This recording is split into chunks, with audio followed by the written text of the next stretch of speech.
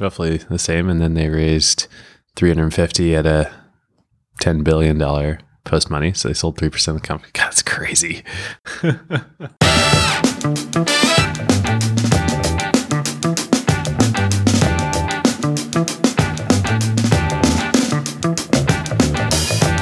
Welcome to episode 2, season 5 of Acquired, the podcast about technology acquisitions and IPOs. I'm Ben Gilbert. I'm David Rosenthal. And we are your hosts. We are coming at you 24 hours after the trading began for the initial public offering of Dropbox. David, what do you think? It was a big day here in San Francisco yesterday. Is the window open? Are we about to see a whole bunch of these? Are we about to see the stampede of unicorns? I wish. I think the window's open. I don't think it's going to be a stampede, but maybe it'll be a slow procession, which would be a good thing for everybody. Listeners, as you know, on the show, we generally like to do most of our episodes taking a good amount of time since either the acquisition or the IPO happened, so we can analyze, was it a good decision for an IPO? Was it a good idea to hit the public markets and raise that money? And what did they end up doing with it? Or with an acquisition, what did the acquirer end up doing with the acquiree? But sometimes the current narratives and the story is so juicy, and there's such a good backstory to the company and a narrative to talk about how they got where they got, where we just got to do it. And so we are, we're here in real time after Dropbox IPO'd and did one day of very successful trading to talk about Dropbox, the company. Yeah. So if you're new to the show, you can check out our Slack at acquired.fm. It's easy to either join the Slack there or get email updates about when we have new episodes. And if you have listened to the show and you're thinking, hey, I like this, how can I help these guys out? Would love to contribute to the show in some way. We've got a great answer for you. You can review us on Apple Podcasts. So if you open up the podcast app, you can review us from there. And we appreciate any time you could take to leave a nice note that'll help other people find the show. I want to thank our sponsors for all of Season 2, Perkins Coie, Counsel to Great Companies. We have with us today Lee Schindler, a partner in the firm's emerging companies and venture capital practice. So Lee, on this episode today, we'll talk about a situation where a company did a convertible note as part of their early stage financing. Can you tell us what are some of the major differences between a priced seed round and a convertible note, and when might each format make sense for a company?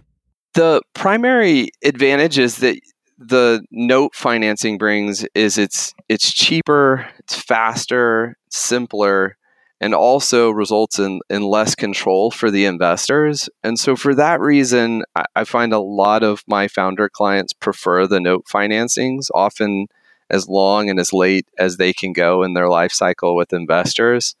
On the other side, the reason that they'll eventually switch to a priced round is often just driven by investor preference. But there's a couple other advantages I see with the priced round, primarily being that it aligns incentives well once the investors price a round and come on the cap table. And the other is a behavioral psychology element where seeing the dilution that you suffer as a founder from the priced round, I think is helpful for internalizing what's happening versus the note that pushes that off until a conversion event. Thanks, Lee. If you want to learn more about Perkins Coie or reach out to Lee specifically, you can click the link in the show notes or in the Slack. Well, David, there's no shortage of fun history on the founding of Dropbox and how the whole thing came together. You ready to dig in? I am for sure ready to dig in. It's funny, I was thinking leading up to this, we recorded our last episode on SoftBank and Fortress and the Vision Fund exactly a week ago, right? Or was it Sunday? Was it less than a week ago? A little less than a week. A little less than a week ago. And I thought, Dropbox, it's a pretty straightforward story. So, of course we do lots of research here and, it's the hallmark of the show. We love doing it. This is what we love. But I was like, okay, this is great because we don't have a lot of time for this episode. I'll be able to knock this out pretty quickly. Well, per usual, proved wrong. Once again, there is a lot to this story. Nothing is ever straightforward, right? Like every formation of every company and every growth and every fundraise and it's always messy. Like there's some phrase, there is no deal without a little bit of hair. Like there is no company without tumultuous and twisty and often thrilling backstory. Yeah, and their own, each company has its own unique history, and I think that's what makes this show so fun to do. And so, with that, should we dive in? Let's do it. All right. Well, to really truly do justice to the history of Dropbox, you kind of also have to talk about the history of another organization that sort of surprisingly we haven't talked that much yet about on this show, but it's pretty important. I'm sure most of our listeners are familiar with it, and that is Y Combinator, the seed fund / incubator that was started in 2005. And really the history of Dropbox and the history of Y Combinator, or YC as it's known these days, pretty intertwined. So let's start with YC. So back in the really early days, I think a lot of people know about Paul Graham, who is one of the founders of Y Combinator. He goes by PG. He's very prolific, writes lots of essays. He's sort of like decent Lisp programmer. Decent Lisp programmer, right. So back in 2005, Paul was, PG, was living in Cambridge, Massachusetts, not Cambridge, England, although he is English and by birth, and actually today he and Jessica live in England, back in his native country. So it's 2005. He starts YC with Jessica Livingston, who then was his girlfriend and now is his wife, and two other folks, Trevor Blackwell and Robert Morris. And so who are these people? Well, it turns out, so Paul had been the founder of a company back in the .com days called ViaWeb. And ViaWeb was sort of like, it was like an early Shopify. It was like it was the way to sell things on the internet. Yeah, exactly. It was like a commerce software solution for selling things online. And one of the first. And they ended up, so I think that was the mid 90s when he started that. And his co-founder was Robert Morris. And so they started it in Boston, and ends up getting acquired by Yahoo in 1998 for about $50 million. And then Trevor Blackwell had worked for them at ViaWeb. And so when Yahoo acquired the company, Trevor moves out to Silicon Valley, goes to work for Yahoo. PG bounces around a bunch. Robert is actually a professor at MIT, professor of computer science, in addition to being, co-founder of multiple companies. He stays in Cambridge. Paul eventually comes back to Cambridge. He's living in Cambridge. And he starts dating Jessica. And Jessica is working in marketing at an investment bank in Boston. And she's not super happy with banking. I know how that goes, and the culture there. And so she starts interviewing at VC firms about coming on and being, or one VC firm in particular, about being the director of marketing at the VC firm. And one night, Paul and Jessica are out at dinner, and they're talking about Jessica's interview process, and the VC firm, in typical VC firm fashion, is like taking forever to get back to her, totally dragging their feet. The process is super opaque. And one thing about PG that anybody who certainly has read any of his essays or knows of his reputation, he's kind of nothing if not opinionated. So they're walking back from dinner, and he just like goes off on VC firms in general and their practices and how they operate. Remember, this is 2005, so like the concept of quote unquote founder friendly is still years away at this point on the VC side. And he says, you know what, screw it, let's start our own VC firm. And he's been thinking about this for a while. He's ever since he writes about this, ever since the ViaWeb exit years before, he'd been thinking about getting into angel investing. He never really had, and he didn't know why. And this seemed like a good catalyst. And so he's like, we'll start our own VC firm, and you can work for that. Don't go work for these guys. So the next day he calls up Robert, who's still a professor at MIT, and Trevor.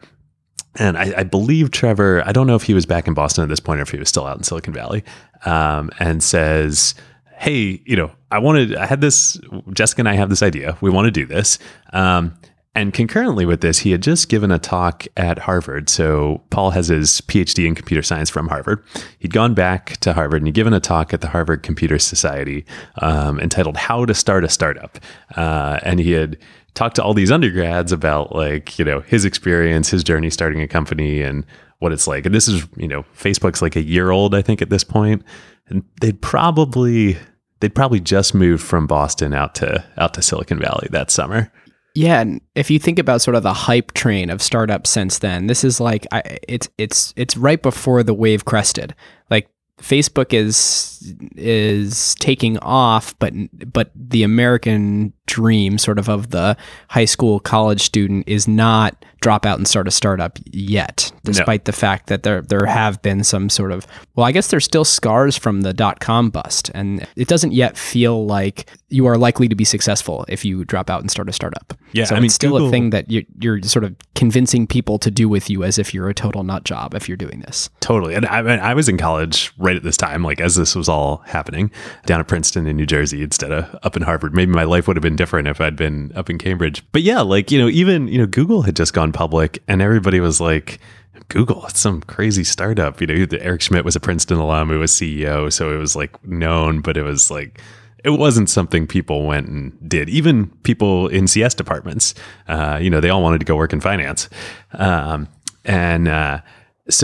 Paul has this idea. He says, I want to get into angel investing. Jessica and I are going to start our own VC firm. But what we're going to do is we're going to start by the way we're going to get our first deal flow is we're going to run a summer program this summer. So this is in the spring of 2005 when they have the idea. We're going to run a summer program for all these undergrads. I just gave this talk at Harvard, and we're going to bring them in. We're going to have them start companies over the summer. It'll be summer projects for them. Probably most of them will go nowhere. And then they'll, that's how we'll get into it. Maybe some of these companies will turn into something. So Paul and Jessica put in $100,000 and Robert and Trevor each put in $50,000. So they have $200,000 and that's what they start Y Combinator with. So, and at this point it is just marketed and called the Summer Founders Program. There's no Y Combinator yet. And no Y Combinator yet. They eventually, I actually don't know when they do, but it was fairly early on. They changed the name to Y Combinator, which is a math term for a function that generates other functions.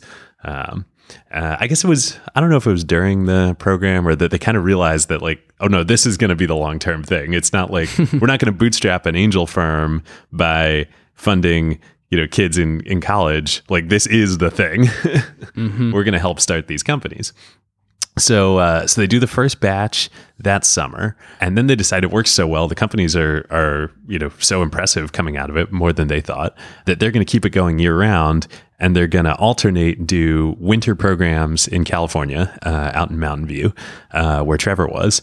I think the first Mountain View office was actually in like Trevor's office out in Mountain View. So he had separately, I forgot to mention this, he had started after ViaWeb a company called AnyBots, which is the company that makes those telepresence video conferencing robots, like the screen on the wheels that's in Silicon Valley episodes and stuff. Oh yeah. Yeah.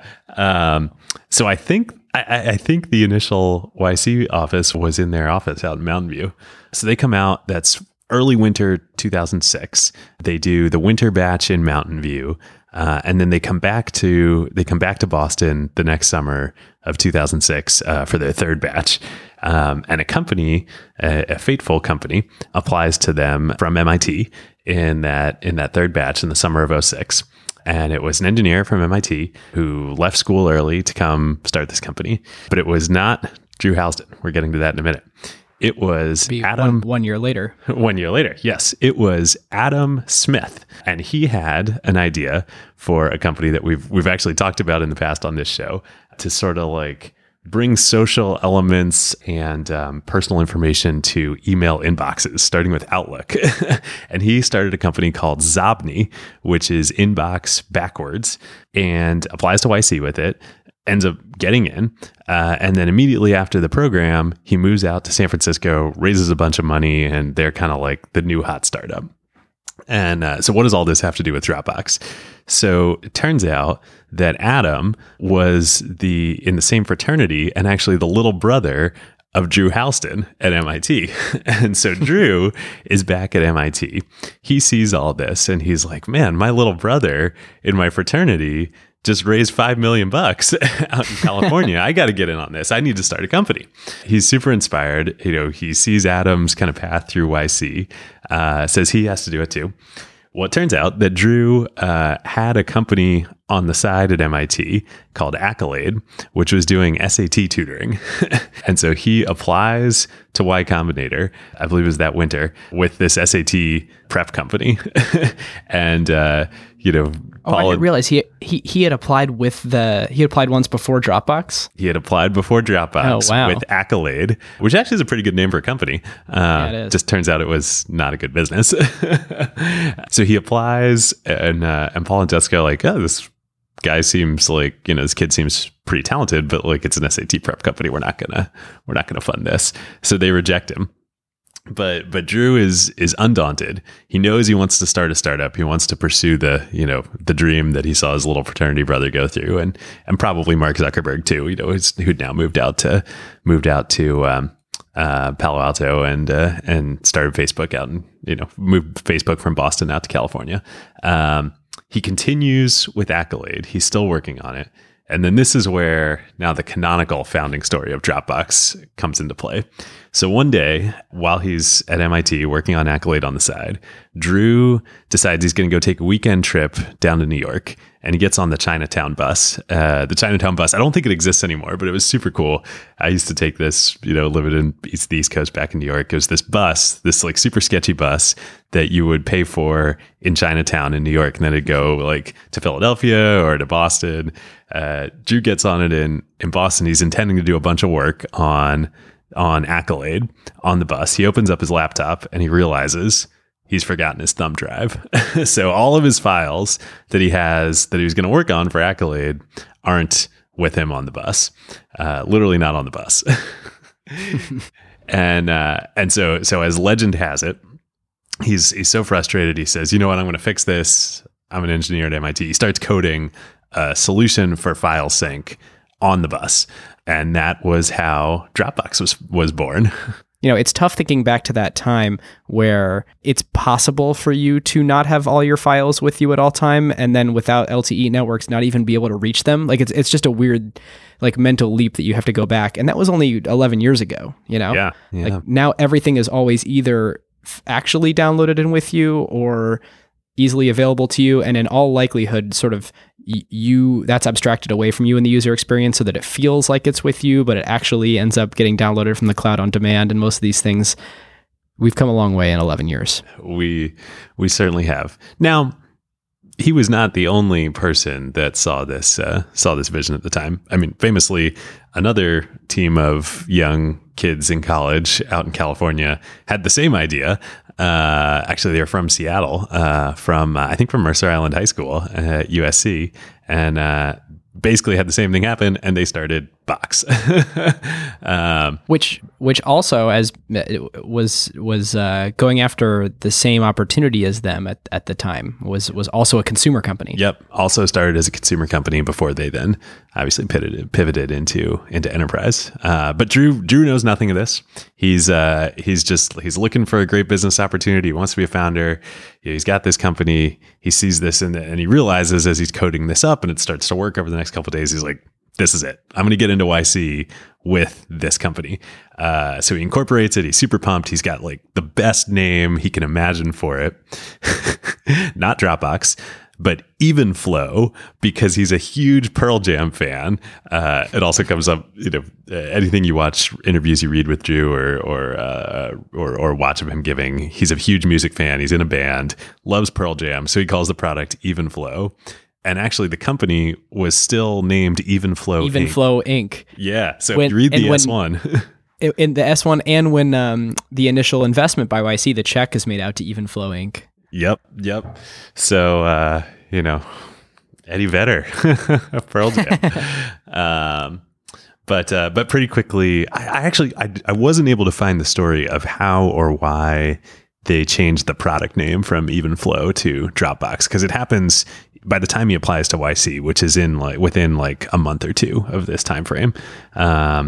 Maybe it was trademark issues with the name or something like that. But so he applies to the summer Now it's now summer 2007 application cycle for Y Combinator. He submits his application. It's out there online, publicly available. We'll link to it in the show notes. And actually, so it used to be, a little note on this, so it was a text file that lived in Drew's Dropbox and was public. And I always thought it was the coolest thing that like you could go to Dropbox and look at the application for Dropbox, the .txt. And first of all, it's cool because the YC application really hasn't changed much. But unfortunately, it's no longer available there. Drew must have moved some files around in his Dropbox, getting ready for the IPO or something. But it is available in a Business Insider article that we will link to. And it remains, I read this. I think I end up reading it probably every other year or so, but it is absolutely the canonical example of how to clearly articulate the problem you're going after, how you know that you are solving it, why you feel your solution is the best. Like if you ever want to benchmark one of your ideas, and particularly the clarity you have around the opportunity in front of you against one of the best, you got to check out the Dropbox YC application. Very, very worth reading. It's like the initial startup phase or seed funding, version of an S1. And it's really, really worth reading. It's great. But let me take a quick aside. So at this point, so early on in the YC process, Drew posts the Dropbox to Hacker News and says, "Hey, here's my YC." No, this comes a little bit later. All right, I'll hold. Okay, it's coming up, but it'll be fun. You'll have a lot to say. So he applies with the text file, and I think he mentions in the text file that he's going to do a video. So Paul emails him back, and he's like, "Hey, this looks pretty good, but it's just you. You kind of need a co-founder. But there's a problem, which is like the deadline. They're going to make their decisions, and the batch is going to start in like 2 weeks at this point. So Drew is undeterred. He starts scrambling. He's like, all right, I need a co-founder. I need somebody. I'm at MIT. I should be able to find somebody. He emails. I don't know if he emails or calls or talks to Kyle Vogt, who then would end up being in the same batch as them as Dropbox that summer with Justin TV, which of course would become Twitch. Is like mind-blowing thinking about the fact that they're in the same batch. Totally mind-blowing. Trying to help each other find co-founders. So Kyle was also at MIT, and then Kyle would then long after Justin TV and Twitch, he would go on to found Cruise Automation, which was self-driving car technology that got acquired by GM for $1 billion a couple years ago. So it's really quite the mafia here. So Drew and Kyle were in the MIT Entrepreneurs Club together. Drew's just talking to anybody, trying to find like good leads on a co-founder. And Kyle says, "Hey, I'm busy. I got my own thing I'm working on, obviously. But I know this guy who lives on my floor in my dorm, who's a pretty good coder. And his name's Arash. And why don't you guys get together?" So Drew's like, "Sure, done." They get together the next day in the student center. Apparently they jam for a couple hours, as legend has it. By the end of this couple hour meeting, they have decided, this is, by the way, not how not the best way to find a co-founder. They've decided to work together. They've decided to drop out of school. They've decided that they're going to go for it. David, so when you're chatting with entrepreneurs and you say like, "Oh, how do you guys know each other?" You look for like, "We worked together for 5 years at this previous company," or "We've been best friends since high school," or like, "We know each other. We finish each other's sentences." And I'm just like laughing, thinking about like, my friend told me about this guy and I met him for 2 hours. And like, Arash is the CTO today, like at IPO. Amazing. I mean, basically like, when you ask the question about how do you know each other when you're talking to co-founders, the one answer you don't want is "we don't." And that was their answer. But hey, YC takes a chance on them. So they accept their application.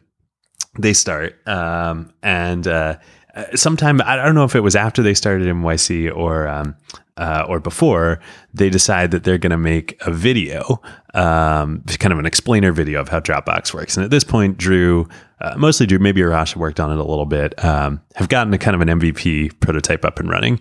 And we'll link to this video in the show notes too. We'll try to link to it. But it's pretty amazing when you watch this. Well, it's funny for two reasons, but one, it's basically Dropbox today. Like within weeks, everything that Dropbox is today, and still like the core of the product is there.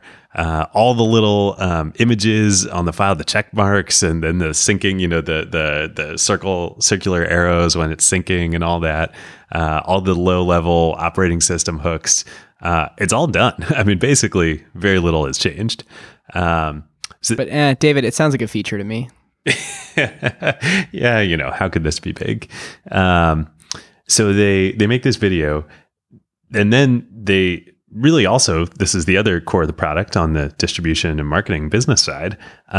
They decide that they're going to throw in some like allusions to popular culture memes in the video. So like a bunch of the files that they're syncing are like, they've got some Tom Cruise images, they've got Steve Ballmer with his tongue out, like all this stuff.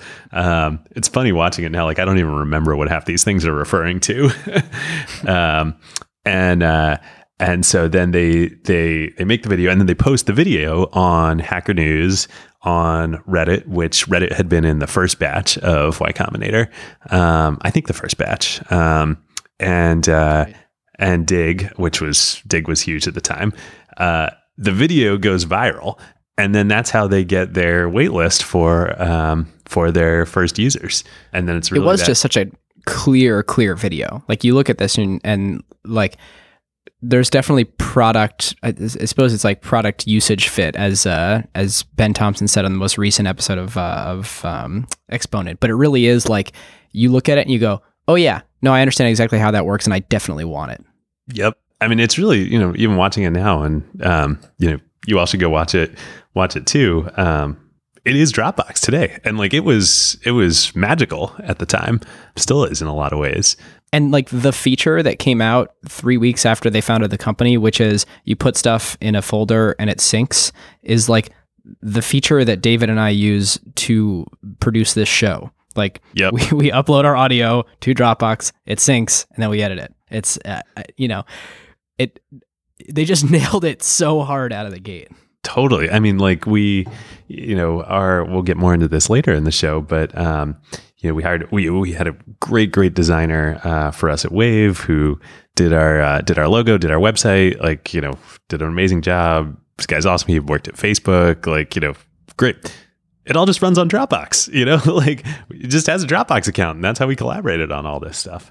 So then, Ben, what you were referring to when they post this on Hacker News, this is like somebody replies to the comment, comments on the post. From Brandon M. on April 5th, 2007, I have a few qualms with this app. And the first one is about being a Linux user. So already, let's narrow the market. For a Linux user, you can already build such a system yourself quite trivially by getting an FTP account, mounting it locally with curl FTPFS, and then using SVN or CVS on the mounted file system. For Windows or Mac, this FTP account could be accessed through built-in software. And David, I don't know why we don't do this for Acquired to produce. I mean, it's so obvious. That sounds so much more fun than just putting stuff in a folder and having it work. 2, it doesn't actually replace a USB drive. And then there's more about that. It doesn't actually solve the connectivity issue. 3, it does not seem very viral or income generating. So, David, I think you should rethink if this is going to be big or not. Yeah. And this surfaced this week because Sam Altman, who's now the CEO of Y Combinator, tweeted, "Don't let the haters get you down," and linked to it. And it is just so it's always good to see something like this and remember it. And when you're going through the tougher times as a founder and you need to put your head down and barrel through it. Yeah. On the other hand, though, it's a great parable, but if you read the rest of the thread, I forget the user who had replied to the link with these arguments. So Drew gets in and responds to him right away, and he has really great arguments in response. And then the guy who was criticizing him was like, "Hey, actually, you have really good arguments. Like, great, best of luck to you." So it actually is a really nice ending. It's true. Hacker News was such a nice place. I know, and then the internet all went to hell. This was pre-Cambridge Analytica and Russian trolls and all that. It is actually kind of interesting to look at these objections with the lens on the company today, like the concept, it doesn't seem very income generating. It's kind of not. Like if you think about the non-business users, and we'll of course get to this later in the show, but it's like, oh, this is a really nice thing. People will consumers pay for this? So there, there's another parable in there that's your earliest objections are often the demons that stay with you your entire time as a company, even through tremendous success. Yep, totally. Well, and at the time too, we mentioned this earlier, but there are like 1,000 other companies out there trying to do the same thing. There's Mozy, there's Carbonite, there's SugarSync. There's Hightail company. I forget the company that maybe it was SugarSync that became Hightail. That anyway, there's Box, of course, which was Box.net at the time. But then also there's the looming specter of Google. Sure feels like this is something the platforms should provide. I don't know. Yeah, right. You would think so. And for years, I mean, I remember even back, like maybe even when I was in high school, like definitely either in high school or in college, but definitely in college, there were rumors. Like everybody was talking about Google is working on the G Drive, and it's like gonna be, the most amazing thing you've ever seen. Oh, we were in PM meetings deciding on feature set and the way that we were going to communicate with the cloud for Office for iPad, and that kept coming up. And it's like, well, we can't build for something we don't know if it's going to exist or not. We can't decide if it's it's competitive with SkyDrive, which then became OneDrive. Eventually Google Drive launched, and it was. We can talk about this later, but it was not this at all. And then it was exactly this, and then it was exactly this and not this at all. And then like even a month ago, they changed it again into two different things that are much less consumable and digestible and understandable. But it all speaks to like Dropbox just nailed the crap out of the user experience, and the small competitors and the large competitors just couldn't touch it. Well, even to this day, I mean, at Wave, we use Google Apps. And so we store all of our documents and files on G Drive. Google made a change to the sync client, a major change to the sync client like 2 months ago, and it completely nerfed all of our stuff. Like, and it's like Dropbox since day one, it just works, Yeah. Yeah, it's funny looking at how much didn't change. I was getting ready for the show and looking back at all the things in my Dropbox to try and like, it's almost actually nostalgic to look back at all the stuff in there, because like every project and company I've worked on for the last decade has in some way had its hooks into Dropbox, and for better or for worse, like it's all still there. And there's a little bit of like, I've got some complaints about the fact that like, do I need, 50 root level, or I guess first level shared folders with people that I don't collaborate with anymore? Or, the whole model is very predicated on like, it's a folder that you put stuff in that syncs. And every time they try and stray away from that, they get in the danger of doing what Google did and being confusing. But it does leave you with this nice history of everything you've ever been a part of. Oh, it totally does. And it's funny. I mean, I was trying to figure out when I actually signed up for Dropbox. I couldn't. There's no way to figure out, as best as I can tell, when your account was created. But what I did find was an email from when the iOS App Store launched, and it used to be, because it was all done through iTunes, you would get receipts when you would download email receipts when you would download apps, even though they were free, like, because it was like structured as if you paid for them. The very first set of apps I download, like Dropbox is on there, It's just so core. It's so important for what you do. Yeah, it's funny. Now you've got me like wanting to search back. What's the first email I had that had Dropbox in it? 9708. I've been invited to the Dropbox beta by Paul, September 7th, 2008. Paul Graham. I'd love for you to try it out. Your beta sign-up code is this. What does Dropbox? Share the love. Thank you. GetDropbox.com. That's awesome. Yeah, for some reason I couldn't find I think I signed up directly, but I didn't get any like email confirmation, so I don't know when it was. Anyway, so suffice to say, there was a big market for what they were doing. So they get accepted into YC. Everybody's excited. They do YC that summer of 2007, and then later that fall, they move out to San Francisco, which kind of is what Drew had always wanted to do. He wanted to follow Zabdi and Adam out there. So they move out to San Francisco. And they just finished YC, and they need to raise funding, need to raise a seed round. So they end up meeting Sequoia Capital.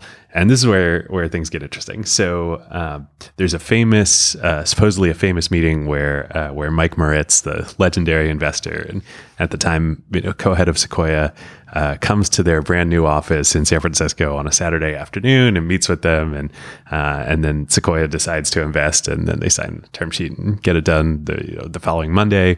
All of which may be true, but what doesn't get talked about a bunch, and there was actually a big Recode article about this week on the eve of the IPO.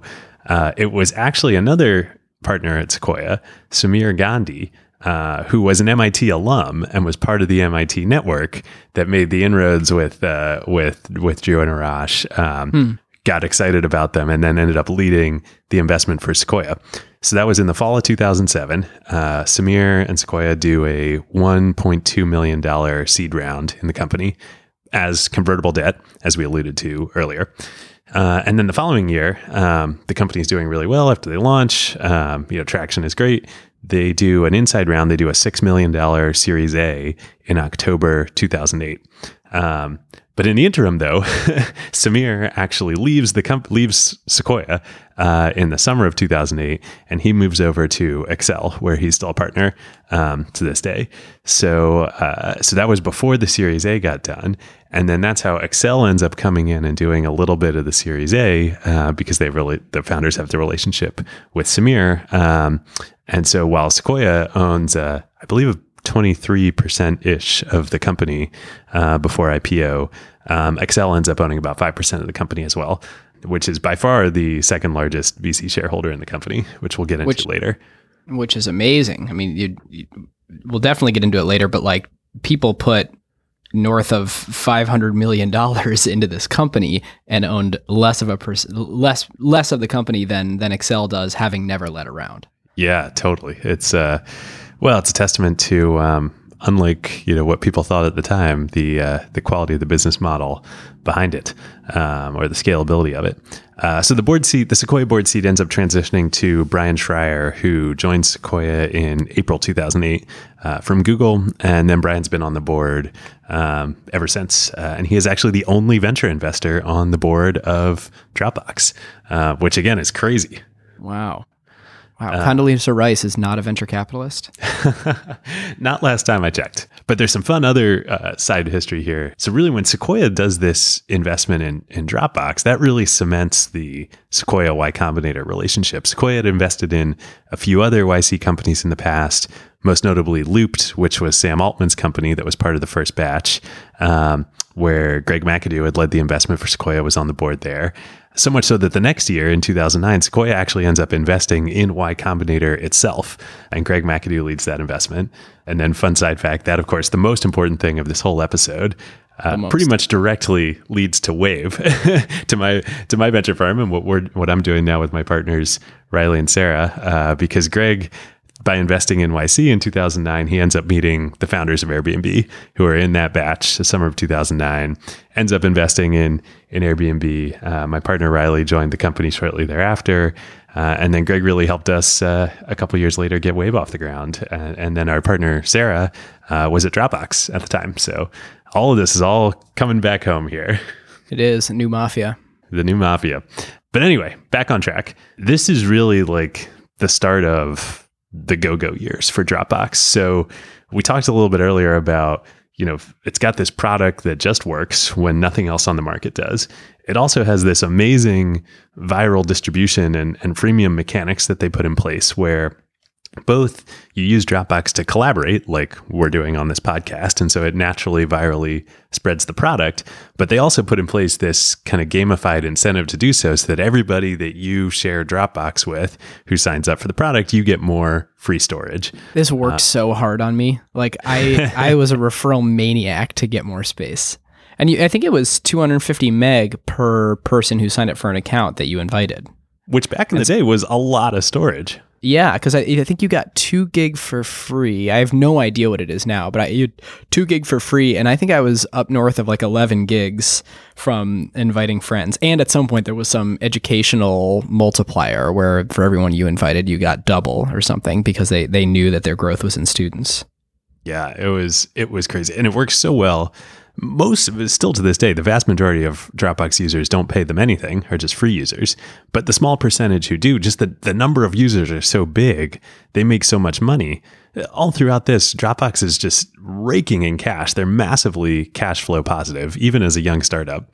To give you guys a sense, today, we'll get to these numbers, but today, 500 million people have accounts. And 2.2% of them are paying. So it really is that tried and true freemium model. Yep. And even with that very small percentage, last year Dropbox made $300 million in free cash flow. That's cash flow profits, not revenue, which is incredible.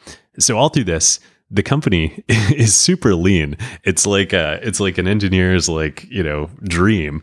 There are only about 20 companies, 20 employees at the company through like 2011, 2012, the first few years. They're all engineers. There's nobody, no business folks there. It's just this viral and referral dynamic that's like. That's also the nice thing about having the operating system be your user interface. I mean, shy of like a very basic web interface, they basically don't have to do any product design other than really like system design and then engineering that system. Yep. And this leads to one of, if not the probably biggest error of Steve Jobs' career, of which there weren't that many of them, where he sees this and, like many people saw this and thought, well, okay, this is like a feature. This isn't a product, let alone a company. The company had gotten so big, though, the product had gotten so big, in 2011, Steve Jobs invites Drew to come down to Cupertino to visit him. And it was really clear that Apple was very interested in acquiring the company. And this is sort of a famous meeting that happens where, they talk for a little bit and Steve, unclear how much he implied this or not. It kind of comes out later, sort of in the rough order of magnitude of about $1 billion that Apple was kind of interested in paying for to acquire Dropbox at the time. Drew says no, essentially, or implies no. And Steve kind of goes off and is like, you're a feature. You're not a product. You're not a company. Like, we're going to crush you. We're going to do, just like the mythical G Drive, we're launching iCloud. Mobile Me will destroy you. Oh, man. Incredible. Obviously, he was wrong. But apparently the rest of the meeting went really well. Drew talks about it and says, that part was over in about 20 minutes. And then the rest of the time, Drew just talked to Steve about like being a founder and all the lessons learned along the way. And supposedly he was really magnanimous. So, even when making mistakes, he's still Steve Jobs.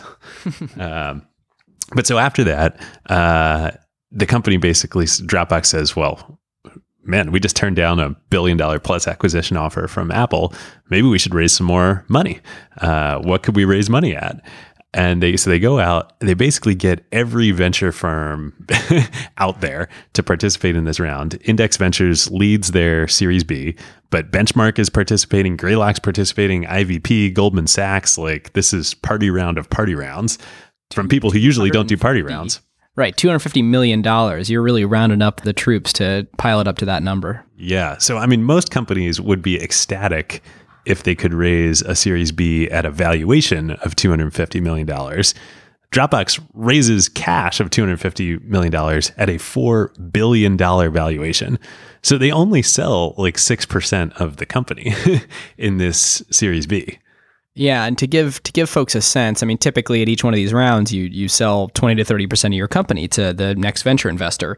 And so their seed round that was a 1.2 on a post money of 5, 24%. That Series A, also from Sequoia, where they raised $6 million, 24%.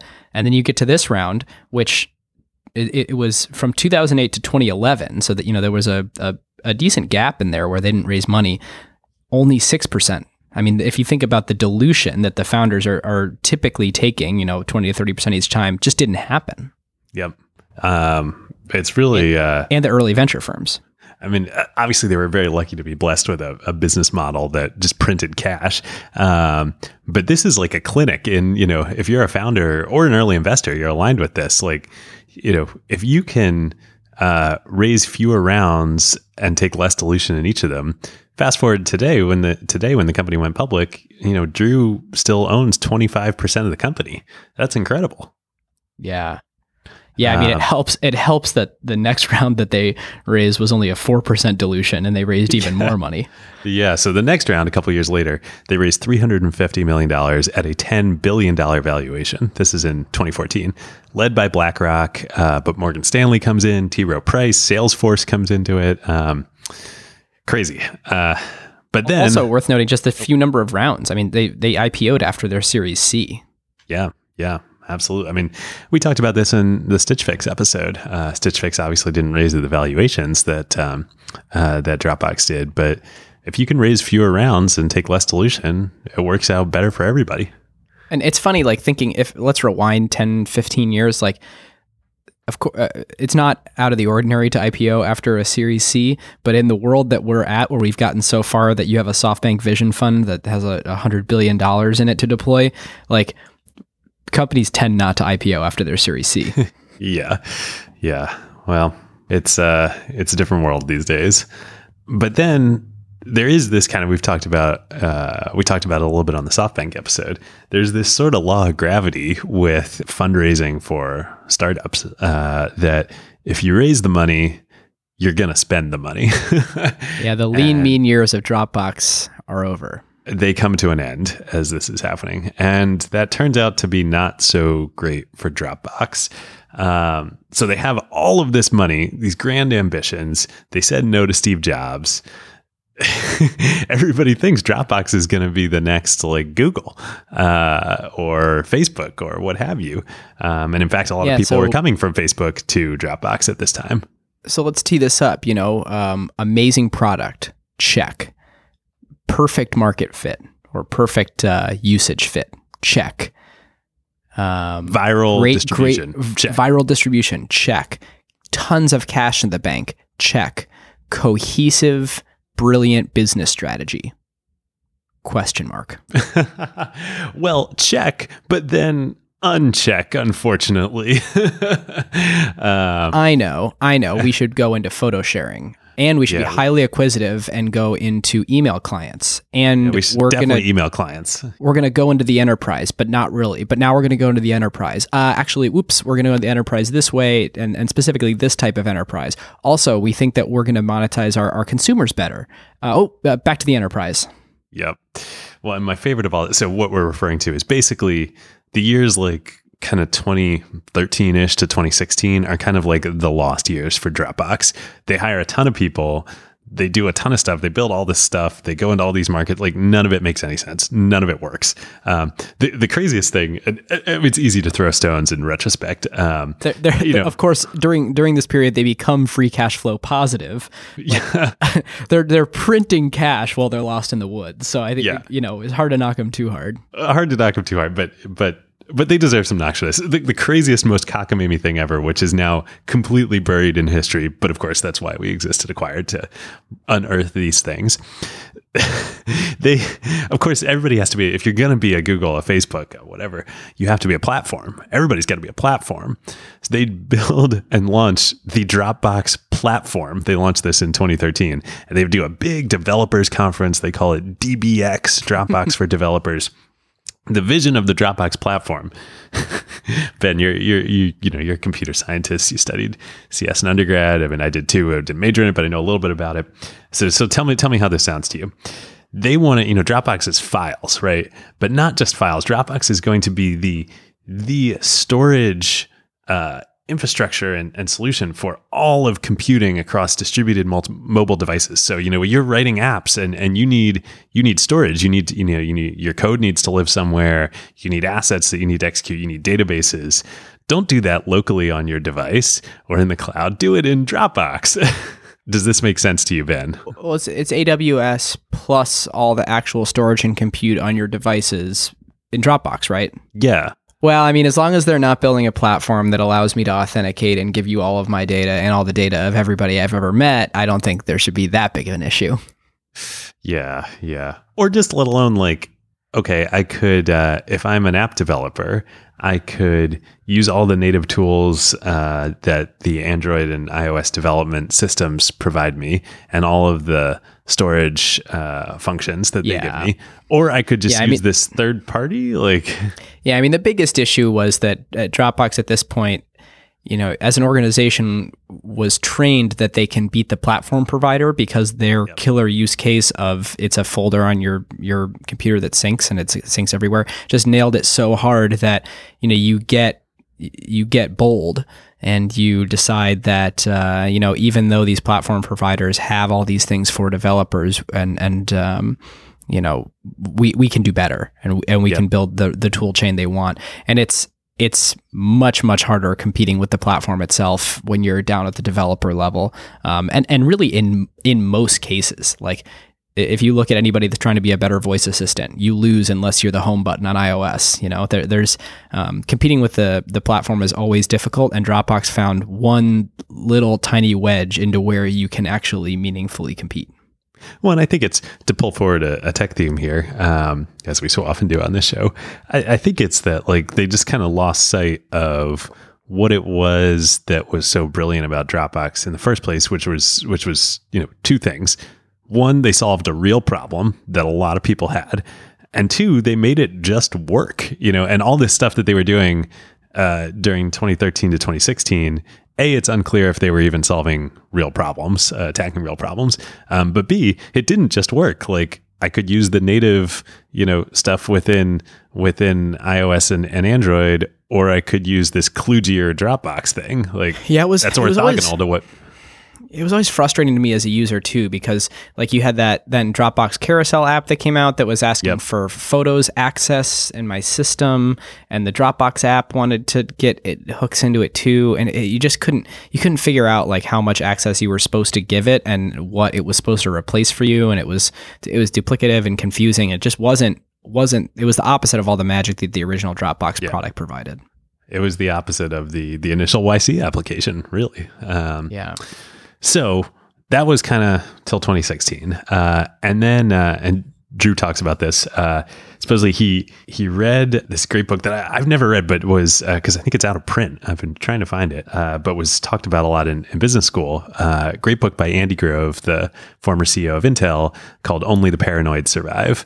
And in this book, Andy talks about when Intel got out of the memory business and into the CPU business and basically completely shifted the company. It's like the most bold business decision of all time. Totally. That would be a great episode. Someday we'll have to find a way to do an acquired episode on that. Yeah. But the point of that Andy makes in this book is that when companies, you know, they're sort of like, Ben Horowitz paraphrases it as like wartime and peacetime, you know, that like in peacetime, which Dropbox was in during all of this, like they could go do lots of things and try lots of things and invest a lot of money and stuff. But now like the company's kind of going sideways. They're stuck at this massive valuation. People are starting to question what's going on. They're bleeding talent. Now it's wartime. And in wartime, you can't do lots of things. You got to do one thing, and it's got to be the right thing, and you got to do it better than anyone. So overnight, and I think a lot of this was helped by Dropbox hired a guy named Dennis Woodside from Google, and Dennis is the COO at Dropbox now. He'd been at Google a long time. He ran Motorola within Google. He was like kind of a turnaround guy, taking like stuff that was struggling or stuff that Google brought in, like Motorola for other reasons, turning it around, making it work. They ut all this stuff. They kill Mailbox, they kill Carousel, they kill the developer platform. They way scale back the sort of enterprise aspect of Dropbox for business, and they refocus on the core customer base. So this was 2016. And once they do that, things really turn around. They've always been cash flow positive, but during those years, they actually dip down into cash flow negative. They become back to hugely cash flow positive.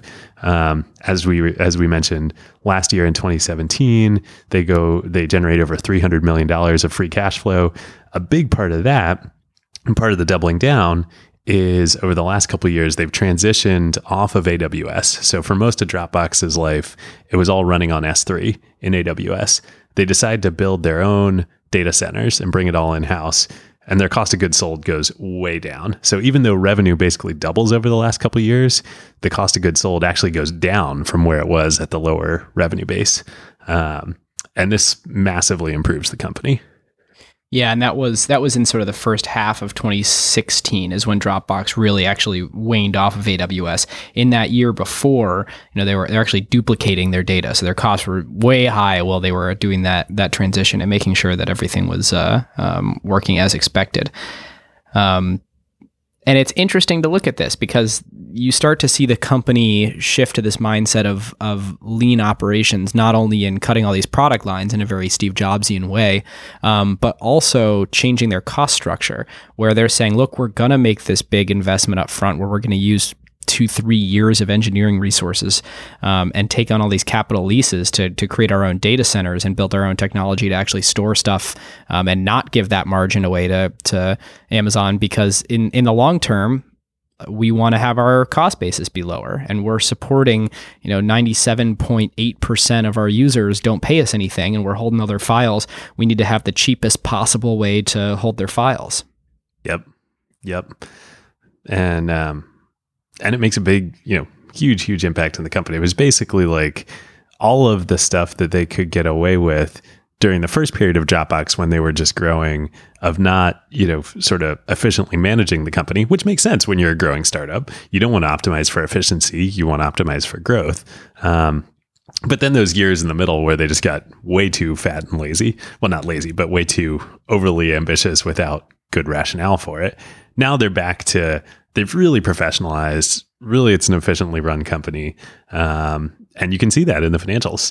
So let's. I want to make a statement here, and then we'll revisit it later. So the success of Dropbox and the Dropbox that you want to bet on is the one that is lean, mean, focused, building this very consumer-oriented, easy to understand file sharing product, or let's even say file collaboration product that may permeate into, or does permeate into, monetizing small business and Teams users. Yeah. Well, I think it's, if I look at this from a venture investing perspective, when Sequoia led the seed round and then did the inside round for the A, they were investing on the promise of the future, but there was very strong data and signal that like the market was there, that the product market fit was there, that there was a ton of growth ahead of the company. Then the $4 billion, valuation Series B, and certainly the $10 billion Series C, those were people coming in and investing on the promise of the future. But the promise of the future, there was actually no data that like those promises had any hope of coming true. So like maybe they would, maybe they wouldn't, but nobody knew. I think that's the difference here. And so back where you are with Dropbox today and at the IPO is, you know what this company is, and you know what the market is. Now, the question is, how big is the market for collaborative file sharing and people paying for it, especially in a SMB type use case, which is really, as a personal user, I don't pay for Dropbox, but as a, acquired user, I do. Yeah. It's how big is that market? Are we both paying for Dropbox? No, only one of us is. All right. I was gonna say, we should look into that. Yeah, exactly. So it's not as large of a market as the consumer market, but it's still pretty impressive. So anyway, February 2018. And to capture that, the way that Dropbox reports this in their S1, and I know I'm fast forwarding ahead a little bit, but I want to make this point, is that they say of our 11 million paying users, and that's out of their 500 million, approximately 30% use Dropbox for work on a Dropbox business team plan, and we estimate that an additional 50% use Dropbox for work on an individual plan, which is what we do, collectively totaling about 80% of our users. So 80% of that 2.2%. So 80% of people who pay are using it for business purposes. Yep. And so even though the growth of the company and the use case and the vast majority of their users looks like individuals, the place where they make 80% of their revenue is people using it for work. And I think this was, to be fair to Dropbox, I think there was a little bit of a head fake that the market did to them where, say, let's assume 30%, using Dropbox for business is relatively constant. Like you could identify that those are enterprises. The other 50% that they estimate are SMBs using Dropbox. There's no way really to tell that they're businesses. Like you can't tell that we're businesses. Like you signed up for Dropbox with your Gmail account, not with the acquired account, right? Yep. And that is a thing too, that everyone who's used Dropbox personally for a long time and then enters an organization, like you know that there's this weird tension between you kind of have your one Dropbox, and are you going to invite that personal Dropbox to the organization, or are you going to try and create a new Dropbox and have multiple Dropboxes syncing, and now with selectives, like that's where it actually gets a little bit hairy. And so the best Dropbox, like the Dropbox in their absolute best shining light, is the Dropbox where I'm just using my personal Dropbox and I'm sharing stuff out of that with other people, and not where I'm officially raising my hand and saying I'm a business. Yep. Well, there are a lot fewer businesses that are going to do that there, and there are a lot more, acquireds out there. Yep. So, as we were alluding to with all this, finally, February 2018, the company files to go public. They set the initial pricing range for the IPO at $16 to $18 a share, which equates to a valuation much lower than the $10 billion valuation that they did in their last private round in 2014. Banana.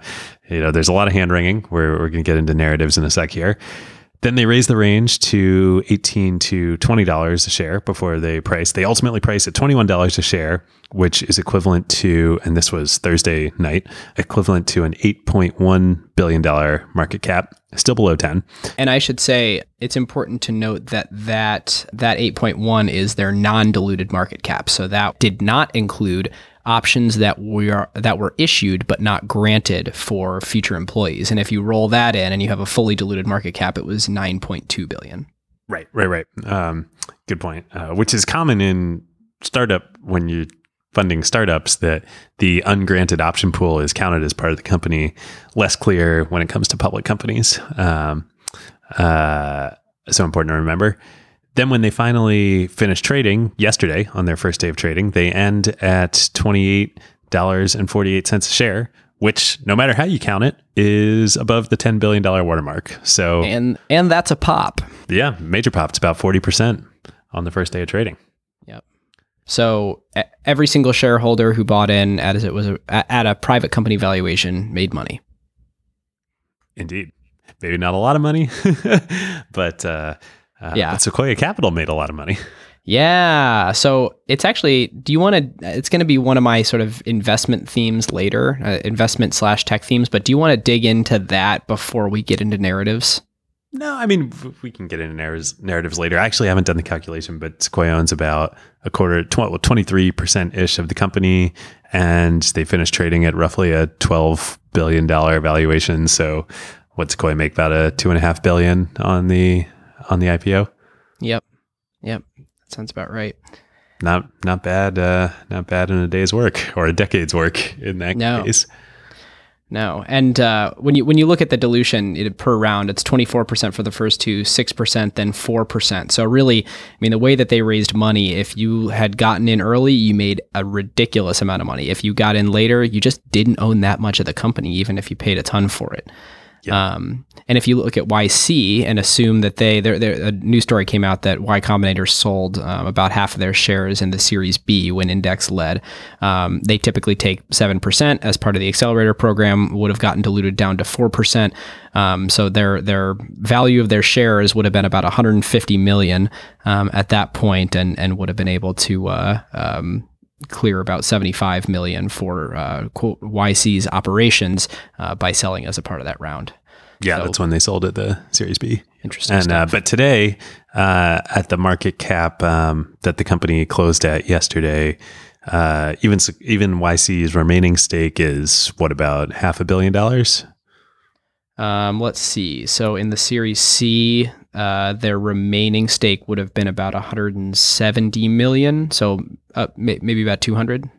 Oh, okay. So probably about the same, maybe a little more. Yeah. Yeah. But I think this is probably the first of many YC IPOs that we'll see where they will take home about that much cash over and over and over again over the next several years. Yeah. Well, and that's to pull another theme forward, and then we'll jump into narratives real quick. It takes a long time. And this is actually a core, Sequoia ethos that, the lemons ripen quickly in venture, but the apples take a long time to bear fruit. But when they do, they bear a lot of fruit. So narratives. I think we've kind of covered this basically. Yeah. But what I want to do is, I think when we've had the most fun with the narrative section, it's been when we were able to tease out what is the company saying and what are the skeptics saying. Yep. And so I've got a few here. So Dropbox went from it's a folder that you put stuff in that syncs to looking at the first page of their S1 now with these crazy graphics and completely new brand as of just a few months ago, is unleash the world's creative energy by designing a more enlightened way of working. Which, here's where my bias is about to come out. That scares the crap out of me. Like, the company made an amazing product by a folder that you put stuff in that syncs and like generated a ton of cash on that.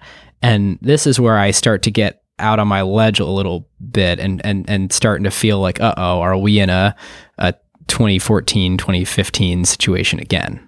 Now, I'd argue the other side, because what are we doing on Dropbox right now with Acquired? We are, being creative. Is it enlightened? I mean, like, maybe I'm just getting caught up a little bit in the semantics, but anyway, so this is the company's positioning. They say our market opportunity has grown as we've expanded from keeping files in sync to keeping teams in sync. Today, Dropbox is well positioned to reimagine the way that work gets done. We're focused on reducing the inordinate amount of time and energy the world wastes on work about work. Tedious tasks like searching for content, switching between applications, and managing workflows. So what their big positioning here is that our market opportunity is not just syncing files, it's this reimagining of the way work gets done, which is, again, and I'll play the skeptic here, similar to 2013, 2014, a bet that you're making, I think, with very little data. I mean, the bet here is on Dropbox Paper and a lot of the collaboration features and a lot of the, it's asking you to dream with them a little bit, which I'm very familiar with and operating in the seed stage, but it continues to strike me the amount that, public company investors at big banks are also asked to dream with someone at the time of IPO. Yeah. I mean, feels a little snappy to me. I think they're going to, I don't think they're going to, it's going to happen to them. I don't think it's going to happen to them financially, but like the high flying mission statements that are starting to happen here are a little much. Well, I think the question is, by reimagine it, whatever flowery language they used, do they mean you need to make a big bet on us because of Paper, which I don't even know what Dropbox Paper does. I'm very likely to ever even try it, let alone use it. Caveat, I don't know what it is, but I've actually heard really amazing things. Well, okay, fair enough. But I'm not like looking desperate for a solution to whatever it is. So do they mean that, or do they mean by reimagining how the world works, a magic folder that you put stuff in and it syncs? If they mean that, and I think if you look at the financials, that's what they mean. I mean, that's what people pay Dropbox for, who pay them. Mm-hmm. Like that's pretty great. And like they made $1 billion in revenue last year on that. Yep. That's very true. And so they, this is apparently a thing now. The content collaboration platforms has a magic quadrant with Gartner, and Dropbox has been in it as a leader for the last 2 years. And so part of what they're selling in the prospectus here is, we will continue to be a leader in this emerging category. The category itself is growing.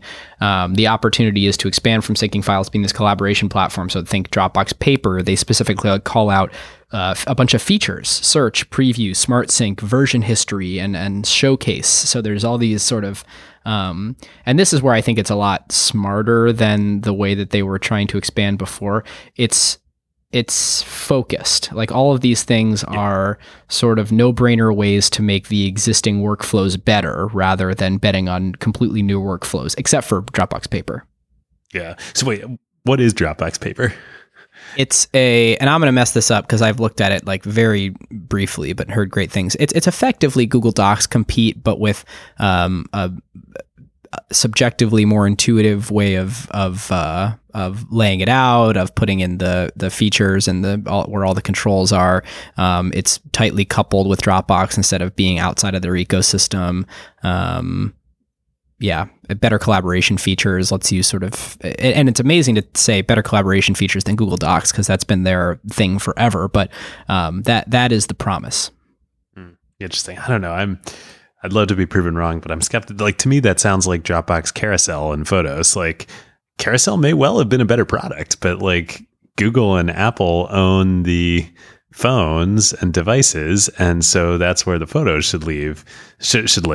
And at this point, if I'm a organization, now maybe the market is just like for storage collaboration for such small enterprises that don't have Google Apps built in. But I'm Wave. I'm a small organization. I run on Google Apps. I'm going to use Google Drive. I could use Google Docs and Google Drive for that type of paper-like product. Just because that's where my organization lives. So here, I just opened up the Dropbox Paper landing page, and I was hoping to see some maybe like features or like illustrations of here's the killer features that are better than the word processing that you're used to. And it just says, bring ideas to life. Dropbox Paper is a new type of doc where teams can bring ideas to life in a single place. There's a video. And then it says there's testimonials. So there's companies that have used it, and then a sign up button. See how paper can make your ideas better and brighter. So they're very much not positioning as like, they're not selling on features here. And it's, I don't know.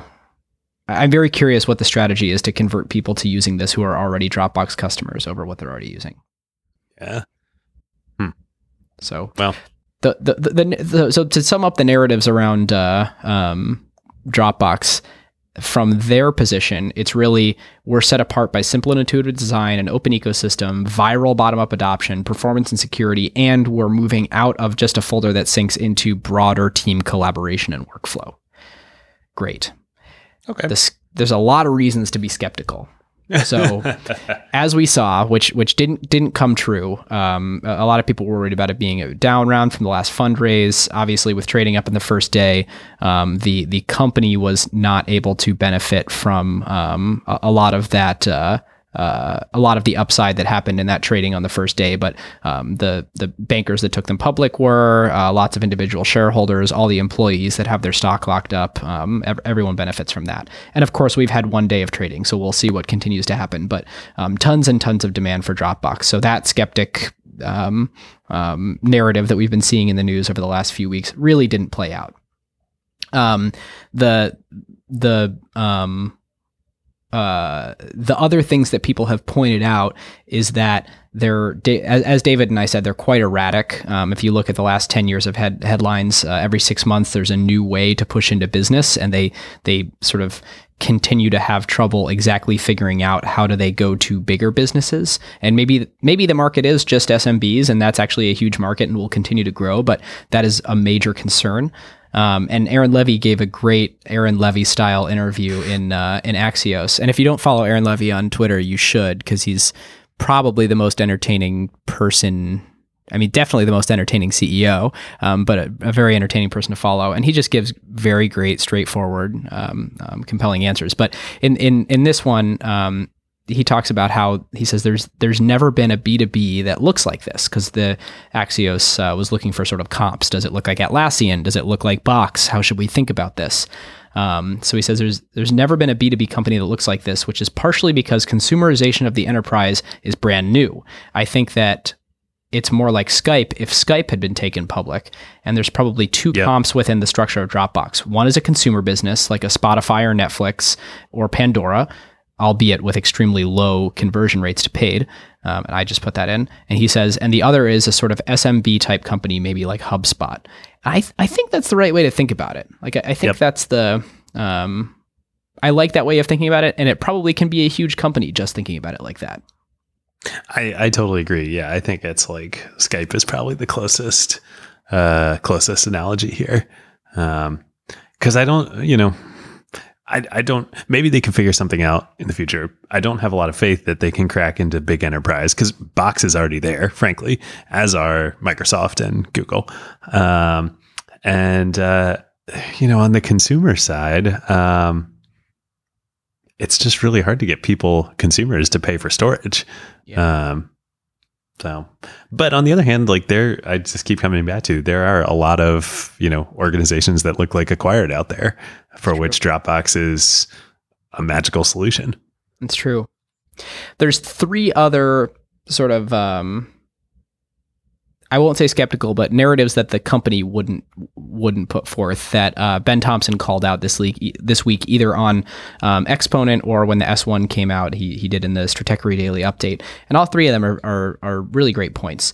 One is that the S1 is confusing and lacks data, and specifically monthly active users. There's this big chart that doesn't actually have numbers associated with it, that is signups is the axis instead of monthly active users. And they recently just deleted the data of 100 million inactive accounts last year. And so if you're going to talk about sort of active versus inactive, but then all you're going to show us is the user build for signups, it's David, if I were to pitch you a company and I were to show you a graph of signups, you would probably ask me, how many of these are active users? That's kind of the first question that any venture investor would ask in a private company's round. So It's probably great, but it's concerning that that's not part of the S1 at all. Although, I don't know, given the nature of the Dropbox product, I totally hear the criticism. I don't know, though, that active users are the right way to think about it, because the product, it's there is no UI to the product, it just lives within the operating system. So if you have installed Dropbox, you're an active user. So your point would be that you can go a long time without intentionally using Dropbox, and they still sort of retain you as a user. Yeah, I think two better metrics would be, one, some way to capture percentage of storage quota that users are using, right? Because as you get higher up towards the top, you're going to become more likely to convert to paid. And then the most important thing is the rate of conversion from free to paid, and the velocity of that and cohorts of that. It's true. In knowing that, we know sort of the most important thing.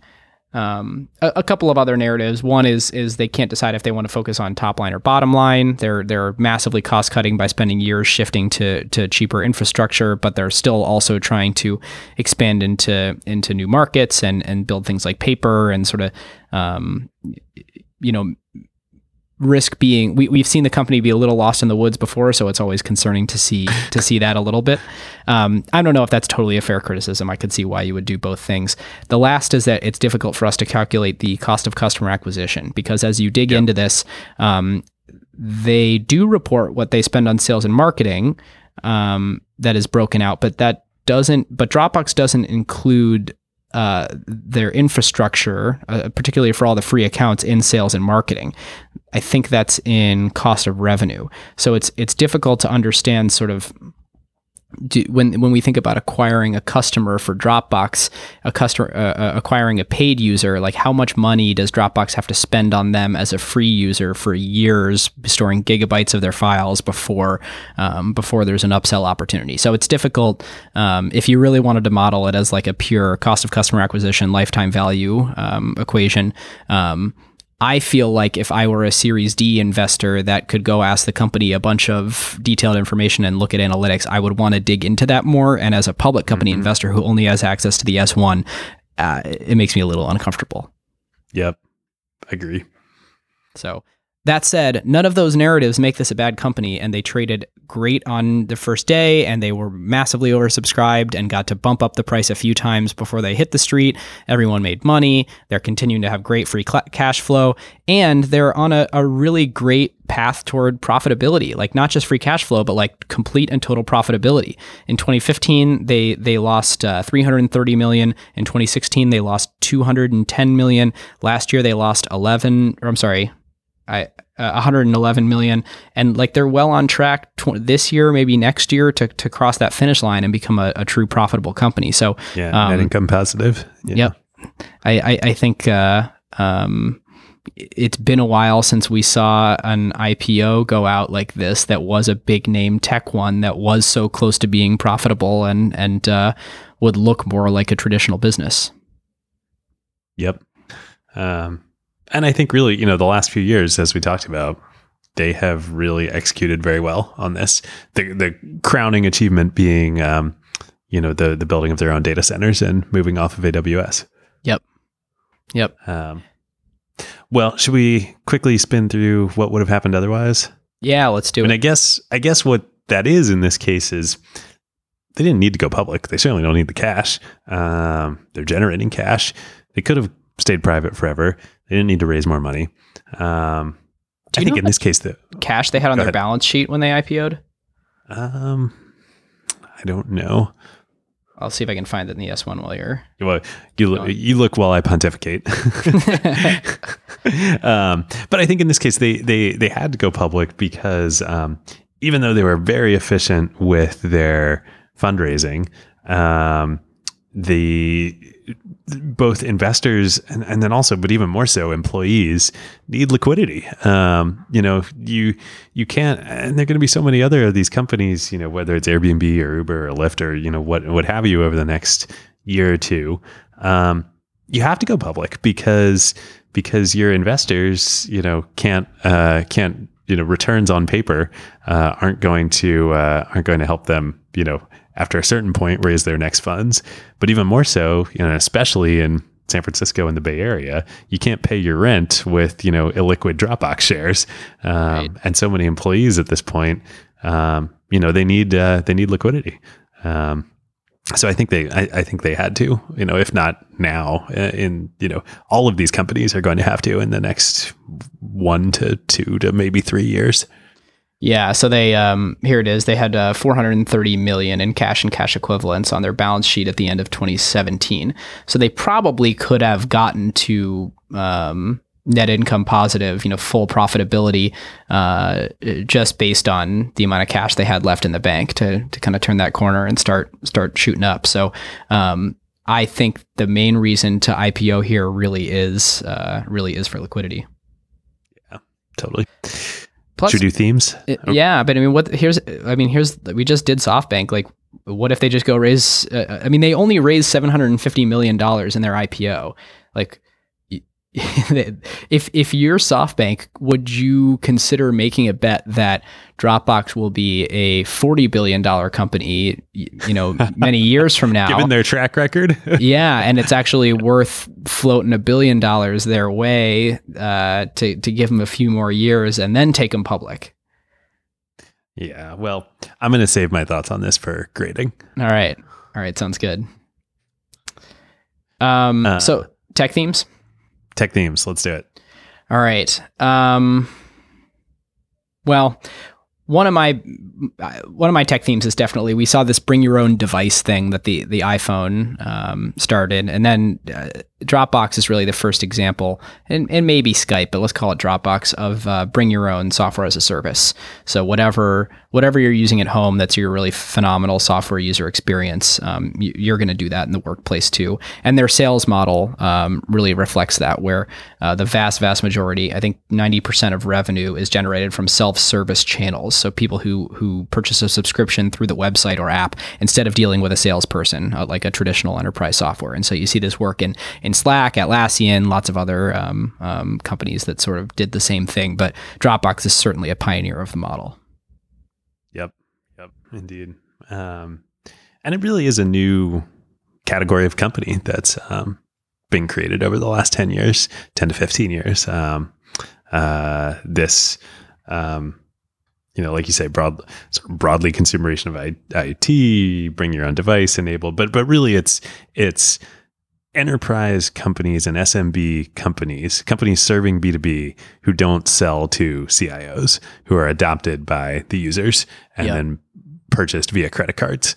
I think we have covered all of my tech themes throughout this very long episode. Thank you, listeners, for bearing with us.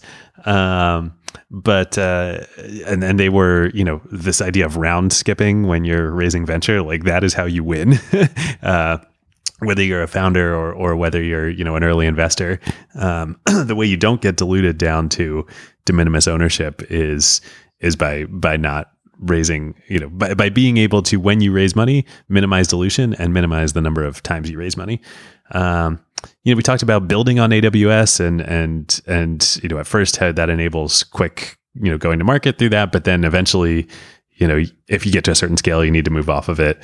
That's been, we didn't talk as much on this episode, but lots of people have talked about that. But I think the thing that my main theme for this episode that I, just want to highlight again, is I think, the two stories the intertwined stories we told of Y Combinator and Dropbox, I think the moral here is, sort of what each of them have as their mantras, which is, Y Combinator is solve a real problem. That's what they say to the advice that they make something people want. Make something people want. Exactly. Make something people want is how they phrase it. But when you're starting a company, when you're building a product, you have to solve a real problem, make something people want.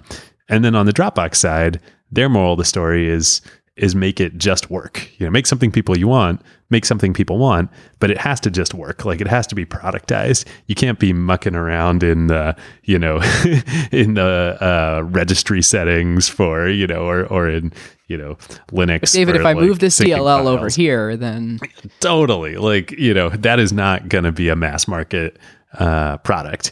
And I think when you pair those two things is like, make something people want, solving a real problem, and then make it just work. Like that's when the magic happens. But I think the other thing, in sort of the second half of the story, certainly for Dropbox, and you could argue in a lot of ways for Y Combinator these days too, as the organizations have success and get bigger, then there's this temptation to go beyond that, and then you start building products and doing things where it's like unclear, does anybody want them? And do they just work, And I think like that's the trade-off, that both in startups and then as they grow that you have to manage. Mm-hmm. Mm-hmm. I have one tech theme that's one that I've been wondering about, and I think I have examples and counterexamples, but I want to phrase it to you. So Drew got to own 25% at IPO of this company. That's pretty unusual for a founder to have a $10 billion IPO and still own a quarter of the company. This was largely because of this explosive growth that they were experiencing while still monetizing, mind you. So the fact that they were monetizing meant like they weren't, burning cash into a hole to grow as fast as they were. But it exhibited these characteristics of a consumer company. And when you have consumer company growth metrics, you're able to minimize dilution that you take through your subsequent rounds. And so do you think it's the right way to think about it that his ownership percentage at IPO is because their growth model looked consumery? Or better phrased, do consumer companies allow founders to preserve more founders' equity? I don't think necessarily. I mean, there certainly are plenty of consumer companies where founders have been incredibly diluted. I think it's more though that Dropbox and Atlassian, even more so in the episode we did on them, is the cash flow dynamics of the business. Mm-hmm. Like Atlassian is the extreme of this. They never raised $1 of primary capital. They could fund all of the growth of the company just from cash flow from operations. Dropbox very well could have done the same thing if they wanted. And when you have that as your BATNA, it puts you in a very, very advantageous position for fundraising. Yeah. Yeah, that's a great point. You want to grade? Let's do it. I think we've talked about the good, the bad, the ugly of Dropbox in this episode. The good and the magic of the company is the product market fit of the core product. And, Ben Thompson wrote about this in his updates and talked about it with James on Exponent when they talked about the IPO. And yet the frustrating thing about the company is like they haven't been able to expand beyond that. And, Ben and James were very frustrated by that. But I ultimately think having survived that and being where they are now, this is actually a really attractive company. And the decision to IPO now, yes, if they hadn't gone off and walked in the woods for a couple of years, they could have done this a couple of years ago. But ultimately, the question in front of us, as you were saying in narratives, is like, what's the future? I think this market is both bigger than people think it is of these small businesses. But even more importantly, I think the rate of creation of new organizations that are going to be in the Dropbox customer sweet spot over the next decade is going to massively accelerate. It's the same thesis for why Square has a big opportunity. There are lots and lots of people that are going to be starting small businesses, going to be being entrepreneurs of various types, or like Acquired, doing this as a side project. And Dropbox is the perfect one of the suite of tools that is going to be they're going to need to run their businesses. So, I think, look, is this an Instagram? Is this on the M&A side, or I forget what our highest graded IPOs are? No, certainly not.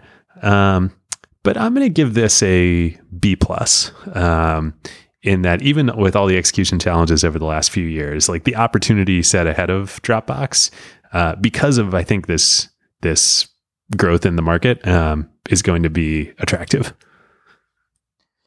Yeah, it's funny. In thinking about this, I realize there's sort of a little bit, not a flaw, but sort of I don't love the way that we do IPO grading as much as acquisition grading, because the way that we say we evaluate this was how good of a decision was it for the company to take the cash in this way to do something with it? And the question is that compared, and the way we do this is we compare it on an absolute basis, because we always go, well, the future growth ahead of it wasn't as big as Instagram. And like, what we probably should do is look at the company like Dropbox, amazing job, super successful company, great at so many things, created a $10 billion market cap that's publicly traded, real liquid shares. If we compare it on a relative basis to what were their options, like this is totally an A+. This was great. Like they went out, they are now publicly traded. They got all their stuff in order to have this sort of reporting and public company governance. They issued a good number of shares, so lots of people are incentivized for the success of the company, but it's still less than 10% of the company's shares are actually publicly traded based on what they raised. I think that cash will enable them to do interesting but not that interesting things. So like, do I think that they're going to 3 or 4x the company over the next decade? Or maybe let's say the next 5 years? I think it's kind of unlikely. Like, do we think that they're going to get into the ranks of a $50 billion company, a $100 billion company? Probably not. Like, I think this was the best thing that they could do. They're a great company. But they're never going to be a huge company. And I don't know that our grading should penalize them for that. So I think the A+ job on doing what they should have done when they should have done it, relative to what Amazon did with their capital by IPOing, like D. That it's hard to see. It's hard to penalize them for that though. Yeah. Well, yeah. The Amazon comparison is interesting, right? Or SoftBank, right? Like, your company was something, and then you were successfully able to make it much, much more than that. That takes truly, truly visionary founders. And Dropbox tried to do that and failed once. And who knows if they'll be successful in the future. But the IPO was probably a really great thing for them. Even if they won't be a multi-$100 billion market cap company.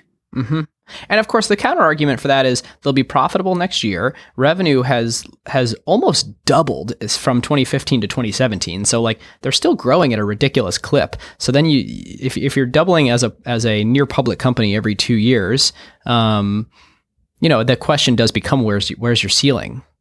Yep. Well, and that was the argument that I was making in grading, which is I think the ceiling just for Dropbox as it is today is going to keep still pretty rising. High. Yeah. High and going to keep rising. All right. Well, I'll go with B+ then too. This was fun. Listeners, let us know. We're fully aware that our episodes have been getting longer. It's because we've just loved doing all the work diving into these companies. And it's probably also why we're releasing episodes a little less frequently. But let us know your feedback. Let us know what you think. If this is way too long, you want shorter, hit us up in the Slack. Yeah. If you love it, let us know that too. Yep. Carve-outs? Let's do it. I'll go first. Mine, real quick, is a good friend, my college roommate, sent this to me the other day. A YouTube channel called Lazy Game Reviews, or LGR. Super fun. It's this guy. I don't know where the lazy comes from because it's definitely not lazy, but it's like retro game and technology reviews. And so like one of the most recent episodes is games on TI-83 calculators. And it's like great nostalgia from back when I was in high school or early PC gaming, like The Sims or the Need for Speed or that kind of stuff. Very fun to watch. Cool. Mine is an article that friend of the show, Mark, sent in. It is on Ars Technica. DirectX ray tracing is the first step toward a graphics revolution. Did you see anything about this in the last week? No. So there's been both a lot of news from NVIDIA and from Microsoft about ray tracing and using modern GPUs to do ray tracing instead of how we typically do real-time rendering.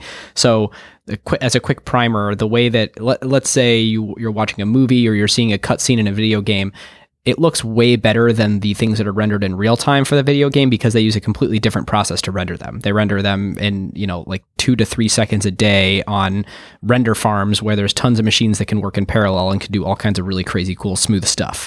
And you look this is what Pixar does, right? Yep, exactly. And you look at a video game and like you can kind of see all the rough edges and you can, sometimes there's like things missing, like you turn a corner and then suddenly, bam, you can see a reflection on someone's helmet that wasn't there a second ago. And you're like, why wasn't that available a second ago? The traditional way that you do real-time rendering is by mapping polygons, effectively triangles, and then drawing the textures on top and then drawing the light sources on top of that. And what they do is they build it up from the furthest Z position to the closest Z position, the same way that your eye sort of perceives things as like, okay, build this layer, build that layer, build that layer. And that way it's kind of like a stack where the last thing rendered is the thing that you see. And so obviously this gets expensive if you're using very tiny triangles or if you're taking advantage of or if you're showing the light that would sort of be occurring everywhere instead of just in the place where you're looking. So it does miss out on some reflections. It misses out on the ability to do things in a very fine-grained way. And if you are in graphics programming, I'm certainly messing this up, so I apologize. But ray tracing solves a lot of these problems, and it is like a total leap forward, but it's extremely computationally expensive. So you can't typically do it in real time. Well, this new DirectX API and a lot of the new hardware, a lot of the new advances in GPUs are starting to allow real-time ray tracing, so we can start to move toward movie quality graphics in real-time environments. So I'm very excited to see where the future of that will take us. Well, especially for VR and AR. That's going to be huge. Oh yeah. So again, my apologize to people who study and work on this and actually know it, but from reading a couple of articles, think it sounds very cool. Yeah, that sounds awesome. Yeah. All right, well, listeners, that is all we've got. If you aren't subscribed and you want to hear more, you can subscribe from your favorite podcast client, and if you feel so inclined, we would love a review on Apple Podcasts. Have a great day.